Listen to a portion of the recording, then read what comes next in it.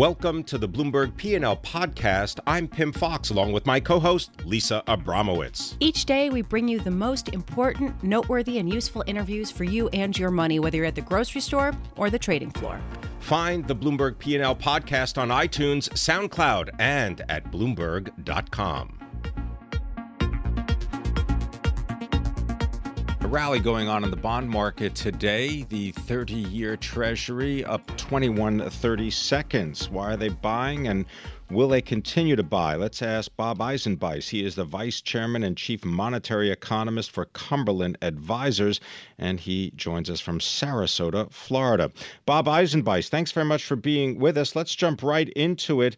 Sure. Give us your analysis of what you believe will happen tomorrow and what the questions will focus on following the decision by the FOMC, because Janet Yellen, chair of the Fed, is holding a press conference, which we will carry live.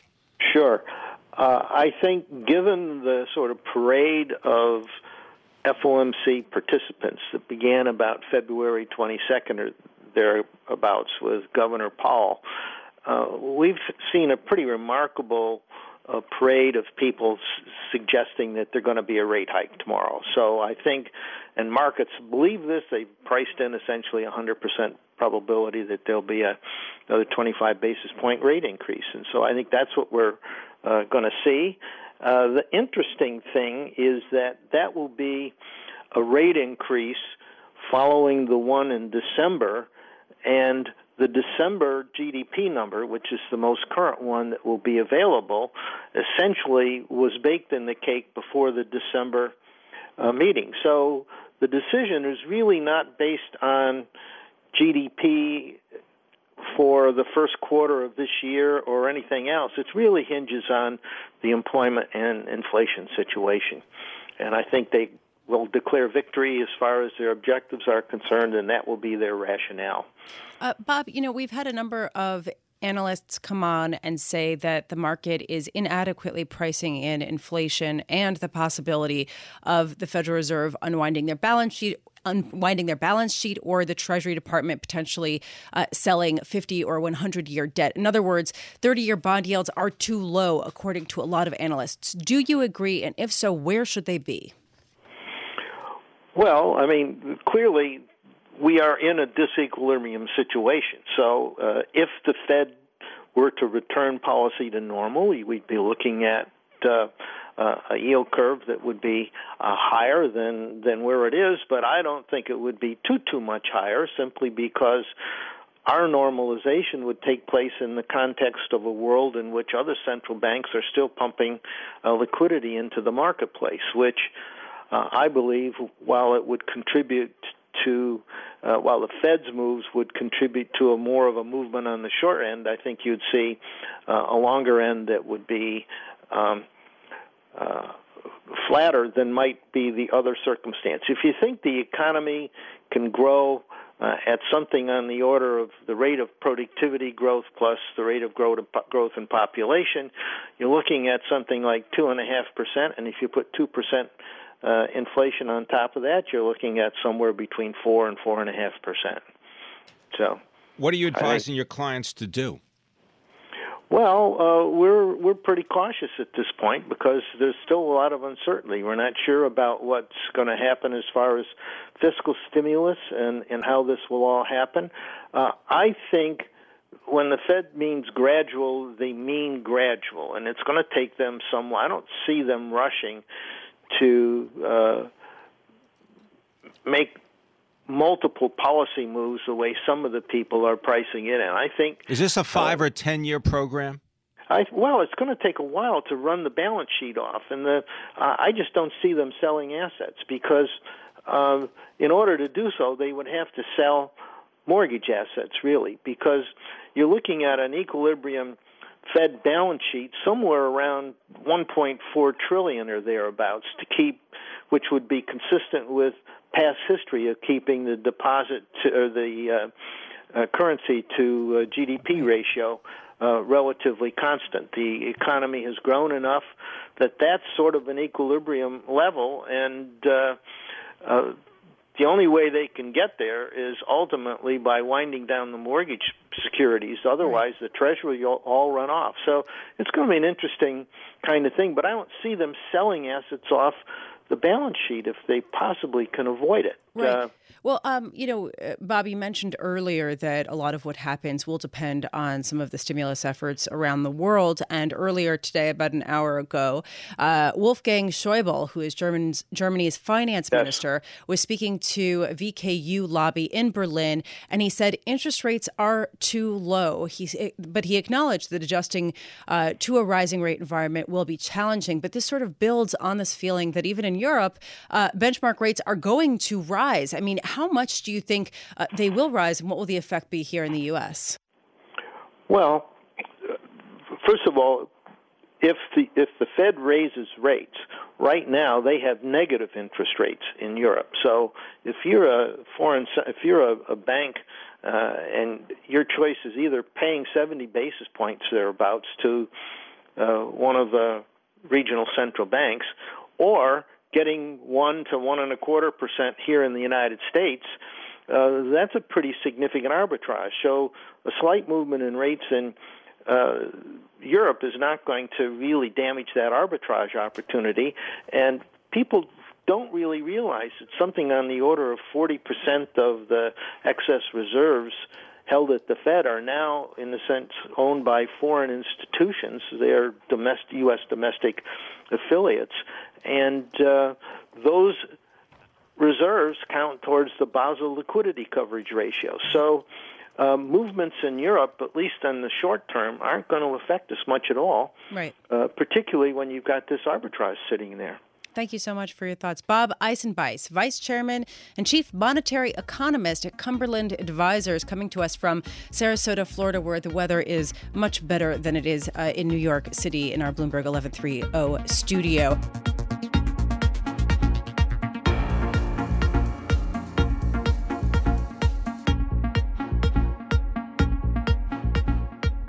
A new estimate shows that 14 million Americans could lose health coverage by next year under the GOP Obamacare proposal, leaving House Republicans in a bind with a dire picture of the bill's effects heading into the 2018 congressional elections.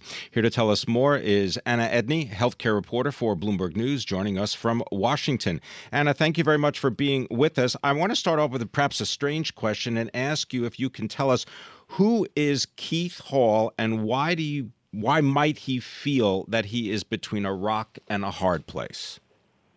Sure. Keith Hall is the Congressional Budget Office Director, and he, has taken, his office really has taken a lot of heat in the last, few weeks because the Republicans and the president have wanted to sort of prepare people for a score from that office on this health legislation that doesn't look that great, particularly for how many people will be uninsured under Republicans' plan to replace Obamacare. So Keith Hall, has sort of had to take that criticism and sort of deal with the fact that Republicans in the administration are basically saying that CBO isn't good at its job, even though it was Republicans who actually put him in charge of this office in the first place in 2015. Well, hold on. So First, let's just talk about some of the things that it found. It found that about 25 million Americans would lose coverage under the plan, that basically it would reduce taxes for wealthier people. It would increase the premiums that people would have to pay, typically would fall to less well-off Americans.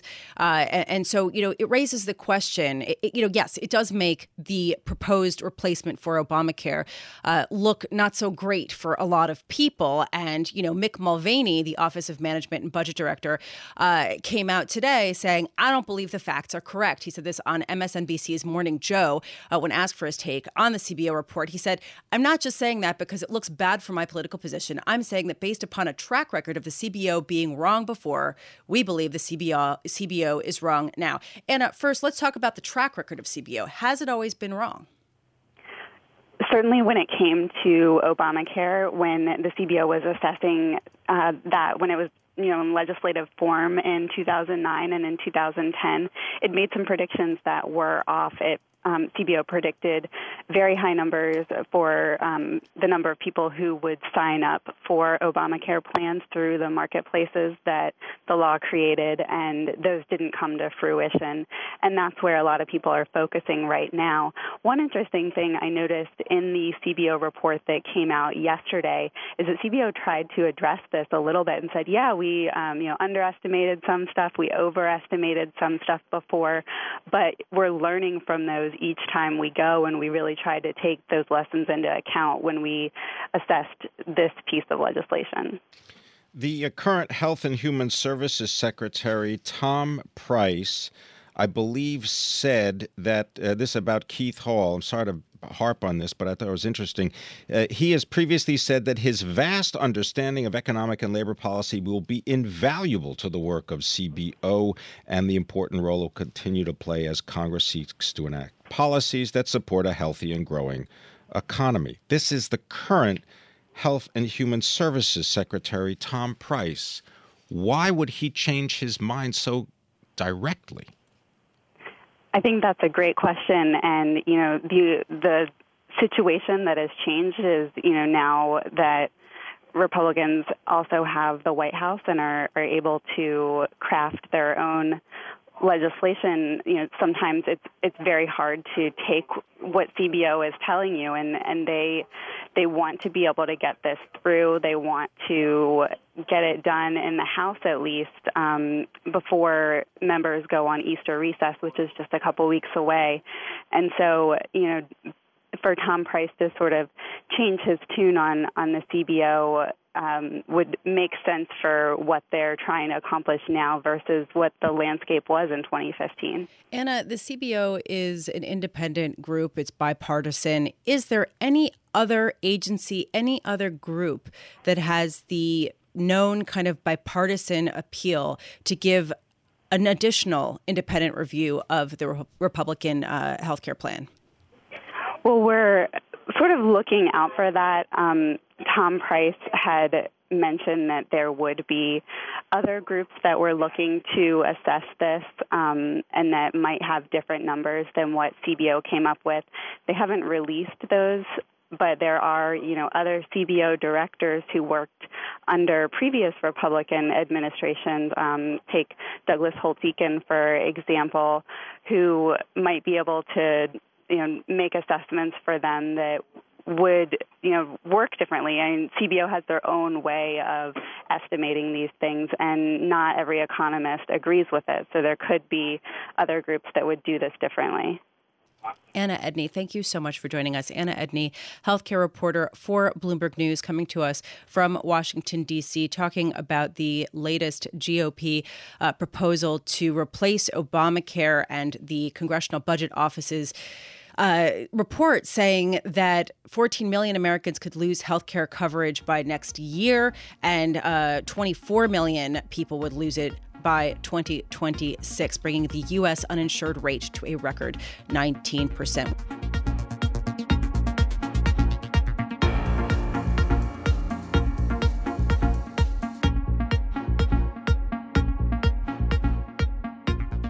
Puerto Rico, the fiscal oversight board that was instated for Puerto Rico as it grapples with $70 billion of debt, approved Governor Ricardo Rossello's plan for pulling the island out of a fiscal crisis. The only problem is bondholders might have to take bigger haircuts than they have been pricing in. To give us more perspective, I want to bring in Daniel Solender. He's lead portfolio manager of municipal bonds for Lord Abbett in Jersey City, New Jersey, which oversees about $17 billion in assets. Daniel, thank you so much for joining us. What was your take on this plan that was approved by the fiscal board?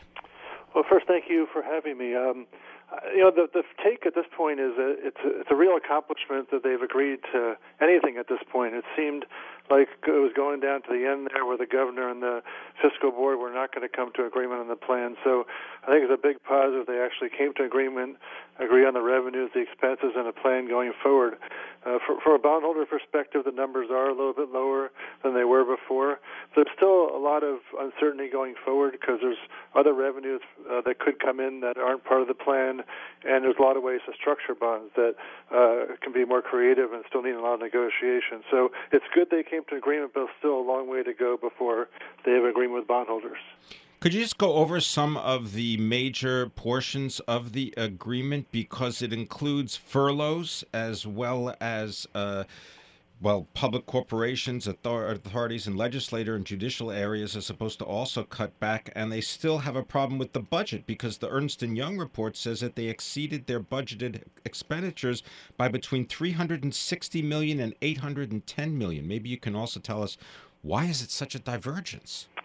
Well, the government there is, for a long time, there's been a lot of difficulty getting good financials and getting understanding, and they've been way behind on their audit, so a lot has not been clear. There were kind of a few things at the end. There were, on the expense side, they did need to cut expenses more than the governor originally wanted to. The fiscal board said a lot more needed to be done. In order to go forward, a lot more needs to be done on the expense side to reduce the size of the government. And on the revenue side, there were issues with some of the forecasts being maybe a little too optimistic in terms of what kind of revenues they could get and differing opinions on economic growth. So those were kind of some of the things that had to come together at the end. And yes, there were some things the governor didn't want to do, such as furloughs, and they have a whole Christmas bonus system. And there are some agreements now that if the governor can come up with other revenues, he doesn't have to cut as much. But right now, he has to cut some of the things he didn't want to cut for the people working for the government that originally he hadn't planned. Daniel, how big is the portfolio of Puerto Rico debt that you oversee? Well, we have a high yield fund in one of our portfolios, so we have more than $100 million of Puerto Rico bonds in our portfolio, and but it's a small percentage. But it's an interesting part of the high yield market because in municipals, a few years back, if you remember, Puerto Rico was investment grade. They dropped to the high yield market, became a big part of the market. So they're a decent part of the portfolio, but also there's general obligations, there's sales tax bonds, there are electric and sewer bonds, there are power authority bonds. There are a whole bunch of different sources of revenue, so they're not just one credit. Are you underwater?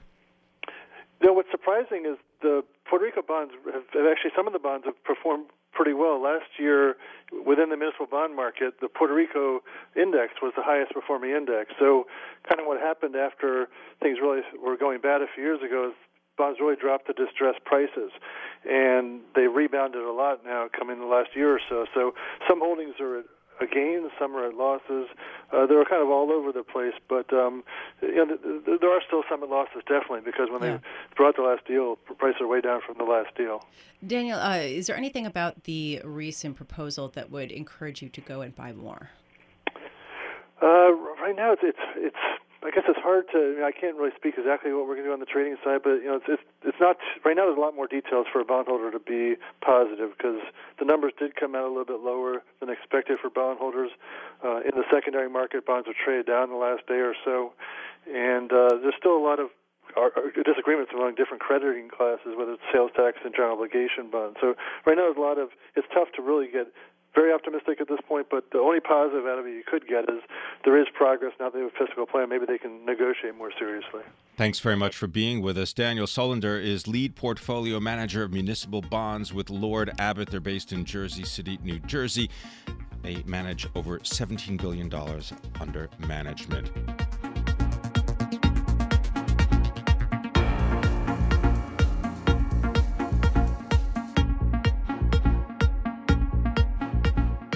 Well, the Trump administration has a plan that would slash corporate tax rates, and that could free up more than $10 billion a year for U.S. oil explorers. Let's find out more from Rob Barnett. He is our senior energy policy analyst for Bloomberg Intelligence.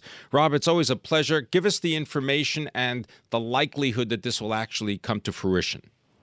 Thanks, Pam. That's right. There are numerous Republican tax proposals out there that aim to lower the tax rate paid by corporations here in the United States. And so the current top marginal rate's about 35%, and Trump's proposal is to take it as low as 15%. There's a House Republican plan backed by Paul Ryan that would take it down to 20%. And this has a big impact potentially on U.S. oil and gas producers. If you look at the companies in Bloomberg Intelligence's North American Independent E&P peer group, so basically the domestic oil and gas producers, they could see up to a $10 billion cut in their aggregate tax bill if you really were to go from that kind of 35% range down to 20% range, at least according to our analysis. So that's names like ConocoPhillips, Pioneer Natural Resources, Devon, companies like that have a strong domestic presence here in the United States. Is all of this money going to basically sponsor more production and cause oil prices to go lower? In other words, is this what's behind the oil price drops that we're seeing today?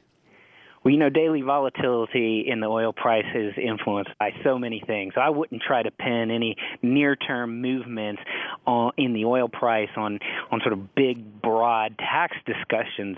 But I think your intuition is right. If you reduce the tax cost for U.S.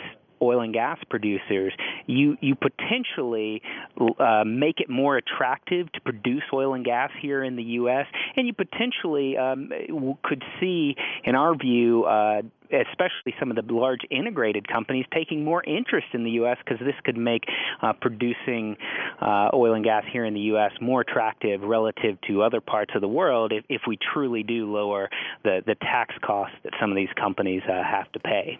Now, Harold Hamm, who is the chairman and the chief executive of Continental Resources, he said at a meeting, it was the IHS market meeting for CERAWeek, he's the billionaire Cheryl Oilman. He said that the U.S. industry could kill the oil market if it embarks on another spending binge, and he said U.S. production could go pretty high. Is that possible? Well, I certainly think that a number of policy factors may influence whether that outcome actually happens. And so a lot of the tax discussion or policy discussion around energy really comes down to the details. So when you look at the broad tax discussion, they're talking about taking that 35% top rate and lowering it again to 15 or 20%. But in exchange for that, there is also a strong chance that the energy industry would lose a lot of its favored tax deductions. So that's the ability to expense intangible drilling costs, the manufacturer's tax deduction, all kinds of things like that potentially go away in this world. The other thing to keep an eye on is that there's also discussion around tax and increasing taxes at the border, so this border adjustment tax. That's not necessarily good news for the industry, so it could be a wash if we sort of lower corporate rates but then add a border adjustment tax. So a lot's going to depend on the details of the tax discussion. Overall, lower corporate rates tend to be viewed favorably by most big businesses, but the devil will be in the details on what happens with these deductions or what happens with border taxes as part of that overall framework. Let's say the tax cuts do draw in more interest from integrated companies and ramp up or cause some smaller shale drillers to ramp up production. How many new jobs could that create? Well, I think a lot of this discussion is centered around bringing jobs back to the U.S. And over the last couple of years, there's been a big pullback in jobs in the oil patch, mainly driven by the decline in prices that we've seen. But over a multi-year period. So, as a whole, the industry employs hundreds of thousands of people. So if you were to ramp production, it may scale somewhat linearly, although I'd keep in mind that because of the pullback in prices, the oil and gas companies and the service providers have gotten more efficient with how they spend money. So the day rates for drilling rigs, things like that, have actually come down, and that's mainly because they've gotten more focused on personnel and other issues and trying to manage costs. So if you see a rise in production, it may be done in a more efficient way that doesn't quite have as much labor associated with it. Again, that'll be seen in the marketplace if these things actually happen. But I wouldn't pin too much on this. The oil and gas sector is an important employer in the overall economy, but it's by no means the largest. I just asked you a quick question. Rob Barnett, give you 15 seconds. Tell me the state of the liquefied natural gas market, LNG, and exports. Absolutely. Well, we haven't seen a whole lot of action there under the Trump administration, but by and large, the administration has indicated they're going to be pro-LNG export, and we'd expect them to sort of continue to push to see U.S. Increase its exports there. Rob Barnett, thank you so much for joining us. Really informative and important stuff, as always. Rob Barnett is our senior energy policy analyst at Bloomberg Intelligence, based in New York, talking all about the potential tax cuts for the oil and gas industry.